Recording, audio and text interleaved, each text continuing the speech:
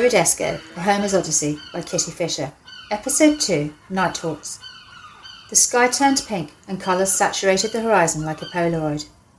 That day, all the pigeons had been in deep discussion. It had been agreed that the youngsters should head inland in search of food and report back if they found anything. With a peck on the cheek from Ma, they took to the sky and flew north. In Western Road, queues snaked around the corner of Waitrose, and grimy sleeping bags and cardboard signs were stuffed into doorways. Dove noticed that the Scooby-Doo toy that resembled Simon Cowell was now wearing a tiny blue surgical mask. They climbed steadily, following the contour of the hill. The Regency villas of Montpelier Road glowed in the evening light, their windows reflecting the sun. Fancy stained glass panels pictured birds nested in pomegranate trees and twisting vines. Iridesco marvelled at the beauty of his hometown. In the summer he sat high upon the balconies of Sussex Heights or the stairwells of Embassy Court, gazing in at the groundlings that stood at their open windows, smoking and staring over the rooftops. Those individuals had often shared quiet moments with him, holding out morsels of food or telling him about their hopes and dreams, as though he were a priest in a confessional. He thought of them now, holed up in their nests, unable to fly, and hoped that they would survive this strange plague. Ominously, an ambulance screamed down the road, disturbing his thoughts. At the top of the hill, the roads radiated out in a seven-pointed star. Tilting their wings in unison, the pigeons turned left and flapped steadily to keep airborne and gain height. After a mile or so, the road grew broader and the houses larger. The styles were mixed in this neighbourhood. An old Victorian mansion stood next to a glass-fronted cube. Italianate villas and state-of-the-art fortresses with electric gates jostled for attention. Behind the houses lay a patchwork of pools, hot tubs, horse boxes and sports cars.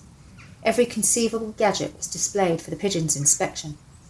"Caw!" exclaimed Lulu and Dolly. They'd never been beyond the densely packed streets of the city and marvelled at the views below. They were soon almost level with the houses, glancing through windows and remarking on the occupants gazing at huge flickering dream boxes or taking selfies, their skin plump and shiny like hot dogs on the pier. As though one thought had simultaneously dawned on them, the pigeons swooped down onto an ornamental cloud tree that stood by a pool house. Putting out their claws to land, they all skidded on the slippery plastic bark. Dolly clung to a cluster of leaves that snapped off with a strange plop and fell onto the surface of the pool. "These ain't real trees," she remarked disgustedly. "Where are the bugs and nesting stuff?" It was getting dark now, and the light of the groundling nests shone out into the night. The interiors were spacious and clinical, like enormous hospital wards, but the people were much the same. Through every window, faces stared out, deep in thought. Soon, Dove and Dolly became distracted. A beautiful blue pool glowed in the centre of a lush lawn. In the water's depths, the tiles distorted, their lines wobbling as a generator buzzed in the darkness. The pigeons flew to the shadows of the pool house and sat on the roof, staring down in wonder. Dolly gave a playful wink at the others and plunged into the water, snatching a beakful and returning to squirt it into Lulu's face. Soon they were all at it. Exhausted and laughing, they lay shivering on the plastic lawn. "We should really find somewhere to roost for the night," said Dove. "Yeah, somewhere quiet," added Lulu, suddenly noticing the security cameras and doghouses. In the city, thousands of lights glowed in a sodium haze. They turned back to the dark strip of land that surrounded it and flew on, following white chalk pathways that snaked through the undergrowth. Soon they were on the South Downs Way, perched together on a wooden gate. Behind them, the city glowed orange like the last embers of a forest fire. Ahead, the ground fell away in almost complete darkness, and clusters of rooftops clumped between the patchwork of fields. None of them had any idea where they would sleep. Each looked for something familiar and safe, a broken pipe, a missing tile, or the scent of warm air from a groundling nest, but there was nothing. Then a faint whistling sound began. Within a fraction of a second it was a roar, a whirl of claws, beak, wings, and the hot stink of rotting flesh and furious snapping. Suddenly they were knocked forward and propelled into the air. They flew close together, tearing down the hillside.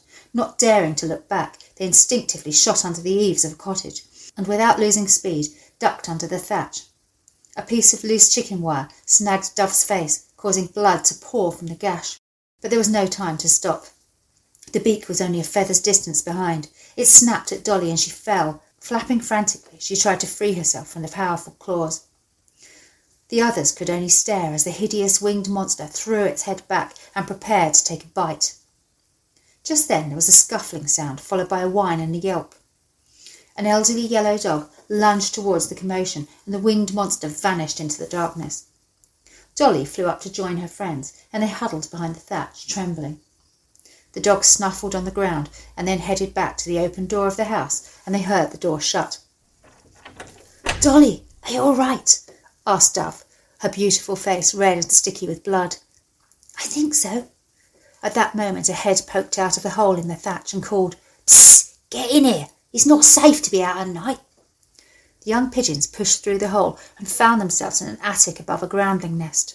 The space was cramped. On one side, spines of books formed a wall, and on the other, a dust sheet hung, half concealing the ruddy-faced groundling staring out from the varnished canvas. The other sides of the roost were made of several small nesting areas, where straw and droppings carpeted the compartments, and each pigeon dozed comfortably or curiously peered down at them. "Thanks." "No problem. That sounded a bit close. Are you hurt?" asked the pigeon. He seemed to be a spokesman for the group. His friendly manner immediately put them at ease. As if to answer him, Dove collapsed in a heap and was helped to an empty nest box by her friends. "Let her get some kip. I'll find you somewhere to sleep for the night. I'm Roger, by the way." The pigeons introduced themselves and hopped up the pile of books to a vacant space under the thatch. From behind them, a rumbling, scuttling sound could be heard. "Don't worry about that. It's the mice stealing walnuts," said Roger. "I say they do about 50 a night," he added. "I've got a small wager on it, so I'm studying the form." The young pigeons understood nothing of his easy banter, but they were safe, for now. When they awoke, shafts of soft light lit specks of dust that drifted through the crowded sleeping area behind the thatch. Iridesco opened his eyes and noticed that on the other side of a pile of books, a huge attic stood almost 60 feet long and half as wide. It was low-pitched and the roof space was scattered with boxes. Dusty velvet curtains lay heaped on wicker baskets, and an anatomical model of a groundling stood next to a lamp in the shape of a winged cherub, its chubby legs raised slightly, and its hands extended around the stem of a lamp. At the far end of the attic was a plaster saint with its hands clasped in prayer. A bundle of twigs and droppings balanced precariously on its head, and a heavy-bodied snoring bird sat in the middle of the nest like an Edwardian hat. In every nook and cranny, pigeons of all sizes and shapes dozed peacefully. As the temperature rose, the roof space became alive with the twitching of wings and beaks. Pink and red scaly legs stretched out and amber eyes blinked as the sunlight warmed their feathers. "Now 5 to 1 that postman delivers a parcel today," Roger muttered to another bird. "Well, the odds are lower since that box arrived yesterday." The two birds perched on a leather suitcase deep in conversation.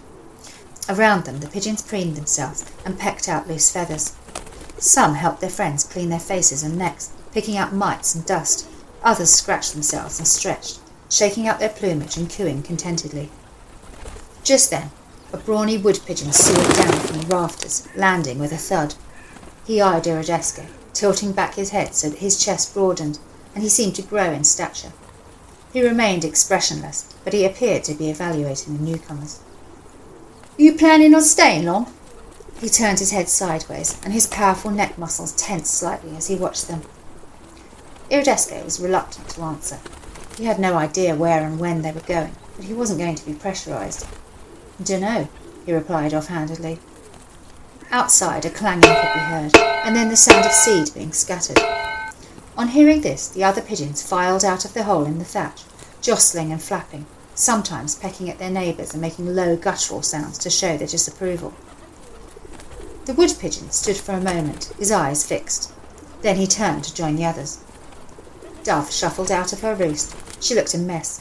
Her beautiful face was scaly with dried blood, and one eye was half closed. Dolly was not much better. Her tail feathers were half missing, and one foot had been twisted back on itself. They stumbled out of their roost, looking like a couple of prize fighters, and blinked, taking in the scene of the crowded attic. Despite their appearance, Lulu's face broke into a smile, and she flew over to her friends, just happy that they were alive.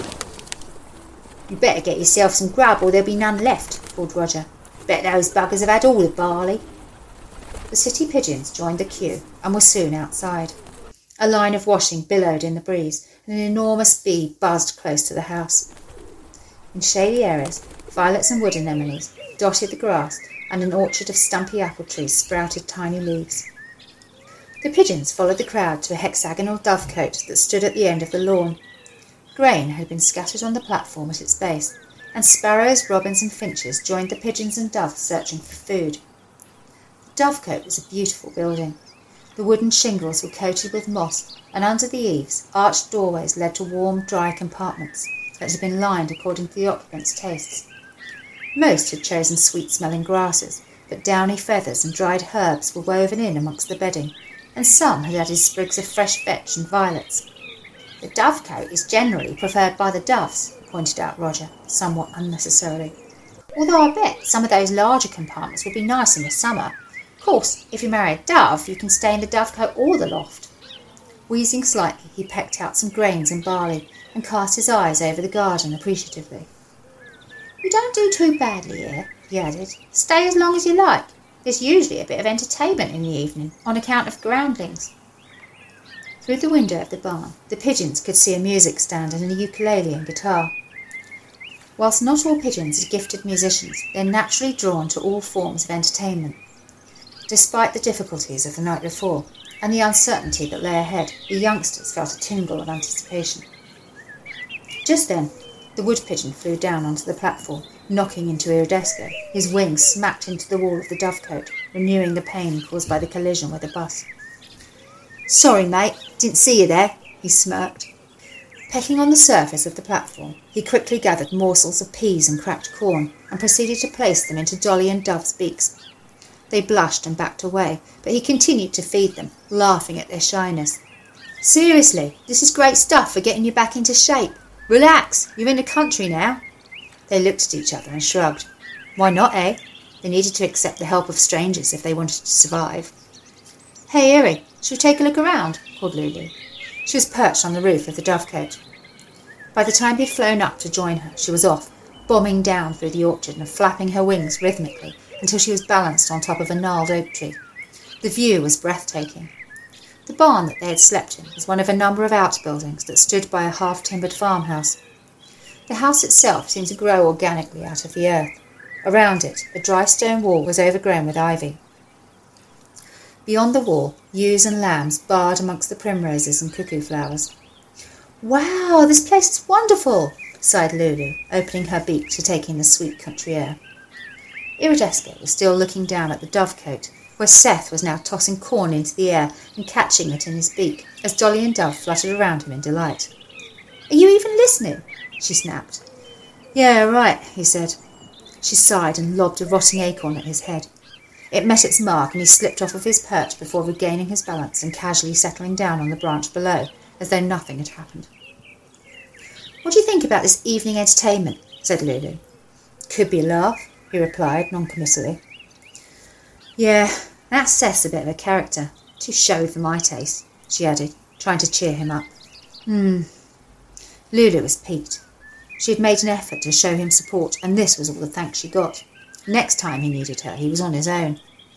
"Nice strong wings, though," she said slyly. "And he's clever." For the rest of the day, Dolly and Dove were entertained by Seth, whilst Lulu kept the country birds spellbound with tall tales of life in the city. Iridesco soon forgot Seth's behaviour and started to enjoy Lulu's daft stories. She was clearly making it up as she went along, but the country doves and pigeons were swallowing the lot. Their eyes sparkled and their beaks opened in awe. "So them seagulls didn't stand a chance. We just strutted up and took the lot. Course, one of them was 15 times as big as a pigeon, and its beak just horrible, all slimy. Jaws of death, the mouth of hell."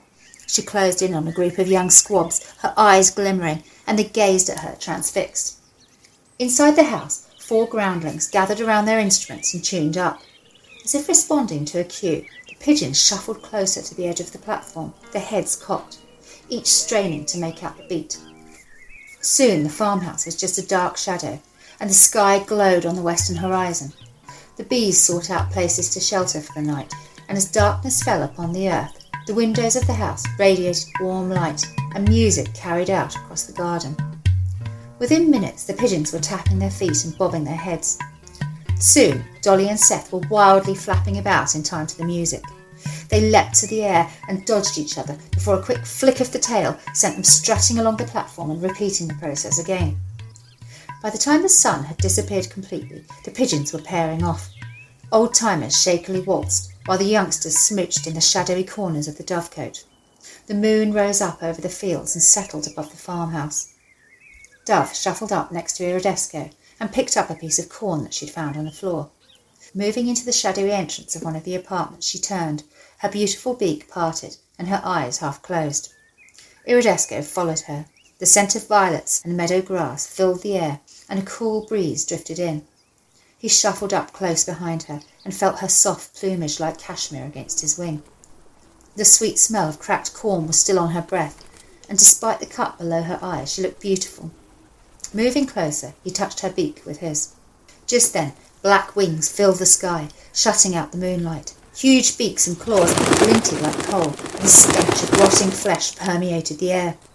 A raucous voice cawed loudly at no one in particular. "If music be the food of love, play on." "Yeah," added another gormlessly. Roger pushed forward from the crowd, shaking his claw in fury. "Oi! Clear off, you upstart crow!" The youngsters stepped forward, swaggering. "What have we here, old-timer long of beak? His plumage grey and withered on his shank, and yet he dares to challenge those less meek. This night methinks his words an ill-planned prank." Roger turned, cutting him off before he could continue. "Don't start, or you'll regret that foolish talk. These claws, though they have seen better days, are strong. Now shut your foolish beak and cease to gawk. You know you crows are clearly in the wrong. So carry on like that, and I will do a bit of Chinese boxing and kung fu." "What are they on about?" shouted Dove, exasperated at the sudden change of mood. It had all been going so well. The crow turned his head towards her and responded somewhat cryptically. "I will withdraw, but this intrusion shall, now seeming sweet, convert to bitterest gall." With a final stare at Roger, he jerked his head back and flew into the darkness. Nervously, the pigeons resumed their party. Outside the dovecote, Lulu sat sniggering and joking with two wood pigeons. She was still telling stories and jokes long after all the other birds had retired for the night. Occasionally, the elders muttered disapprovingly or tapped their beaks on the walls. Lulu tried to suppress her chatter by holding her beak under her wing, but the muffled sniggers escaped into the night. Stepping out of his sleeping compartment, Iridesco walked past Lulu on his way to get a drink. "You having fun?" he said, as casually as he could. Lulu pretended that she hadn't heard him, and leant in towards one of the wood pigeons, as though he was saying something particularly interesting. Iridesco stopped for a second and changed his mind. Just then Dove called out to him. "Iri, can you get me a beakful of water?" The lights in the farmhouse turned off one by one, and the pigeons made their way to their beds. As Dove slept peacefully under Iridesco's wing, he gazed out at the moon. Wearily, Lulu made her way up to the loft and perched alone amongst the books and dusty cloths. With a sigh, she put her face under her wing and went to sleep.